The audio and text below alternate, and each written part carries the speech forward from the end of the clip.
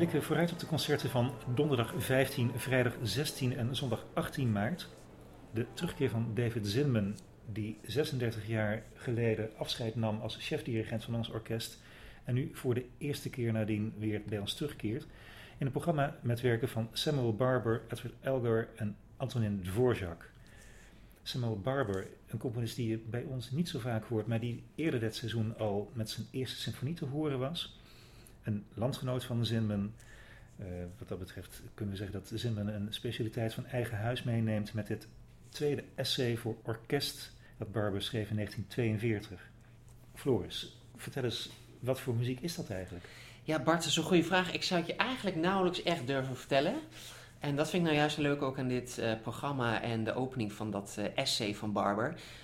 Af en toe moet je ook gewoon muziek op een programma zetten die gewoon nauwelijks gespeeld wordt. Hè? Dat is natuurlijk ook een verantwoordelijkheid van een orkest. Hè? Niet alleen om de gouden krakers te spelen en de allernieuwste premières, maar ook af en toe eens in die enorm grote opbergkast vol partituren te duiken en daar opeens zo'n tweede essay van Barber uit te plukken. Nou goed, het was dus echt ook een idee van David Zinman. Die keert terug, hè, na inderdaad zoveel jaar. Ik weet niet precies wat er gebeurd is in het verleden dat hij na zo'n korte tijd als chef-dirigent nooit meer terug wilde komen. Kennelijk was het ook een nogal brutaal orkest in die tijd. Tegenwoordig zijn het allemaal lieverds.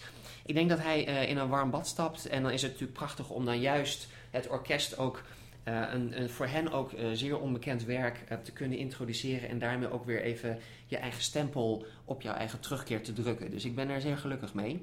En wat ik er wel van kan zeggen van die Barber is, verwacht geen adagio voor strings, zijn allerbekendste muziek. Ook een beetje doodgespeeld. Het is echt wel wat stekeliger muziek, zoals we ook een tijdje geleden in die eerste symfonie van Barber kunnen hebben horen. En dat vind ik dus ook zo leuk dat we ook een iets minder bekende kant van Barber leren kennen. Wat een heel diverse componist was en eigenlijk veel te weinig uitgevoerd. Dus ik verheug me er zeer op.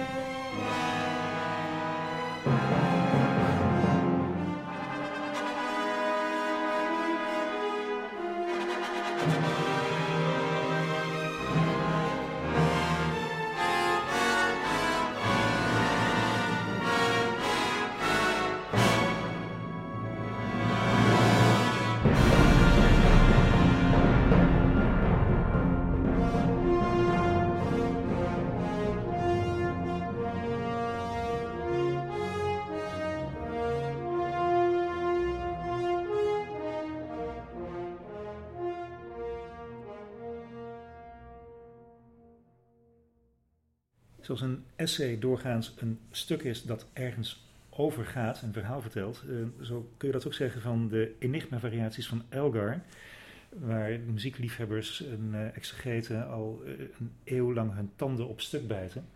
Want daar zou een raadsel in verstopt zijn. En wat is nou toch het antwoord? Er zijn inderdaad verschillende theorieën. Een daarvan is van onze eigen Theodor van Houten, de vader van Carice van Houten, by the way, een musicoloog, niet heel lang geleden overleden. En hij dacht dat hij toch de code had gekraakt.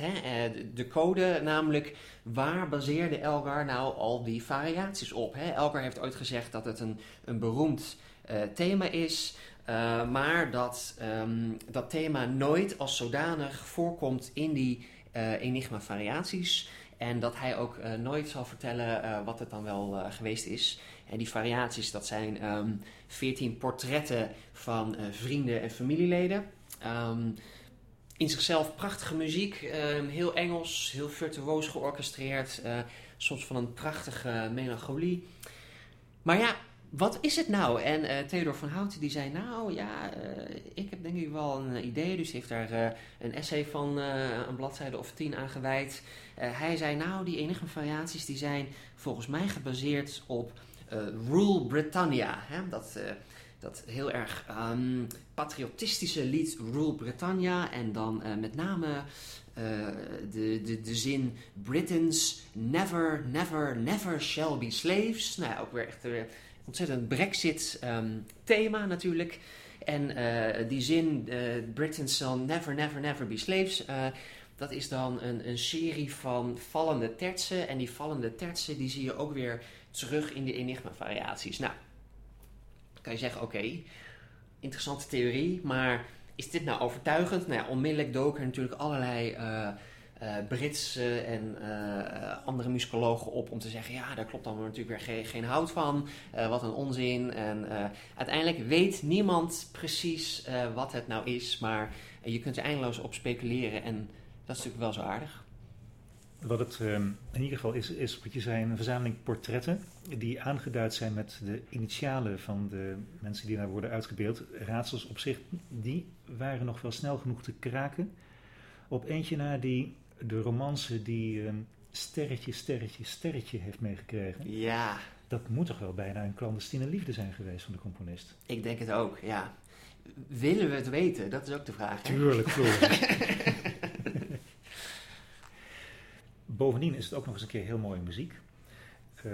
14 variaties op een thema. Daar zal voor jou allicht een favoriet tussen zitten, Floris. Ja, dat klopt. Eigenlijk meerdere favorieten. Ja, ik zou willen dat ik origineel was. Maar wat ik toch eigenlijk wel, waar ik echt wel kippenvel van blijf krijgen, is natuurlijk gewoon het Adagio Nimrod. Dat ook heel vaak los als toegift wordt gespeeld. En dat Elgar heeft gebaseerd op onder andere de Adagio's van Beethoven. Hè. Het is niet alleen een ode aan een vriend, maar ook een ode aan Beethoven. En ja, het is ook wel gewoon heel erg Brits, met gezwollen borst, trots uitkijkend over het heuvellandschap en je verheugen over het Britse Rijk en alle glorie die eromheen hangt. Dat is ook een klein beetje de sfeer die erin zit, maar niettemin prachtige muziek, vol van symfonische gloed.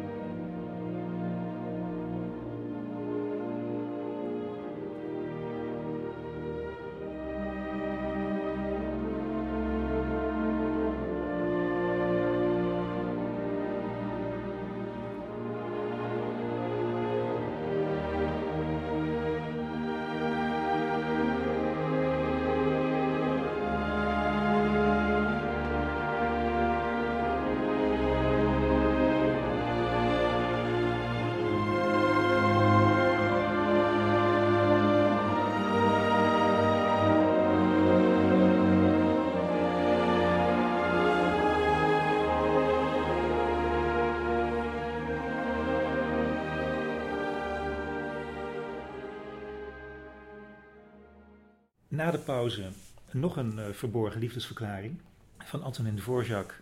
Niet alleen een liefdesverklaring aan de cello, maar ook aan het meisje dat nooit zijn vrouw werd.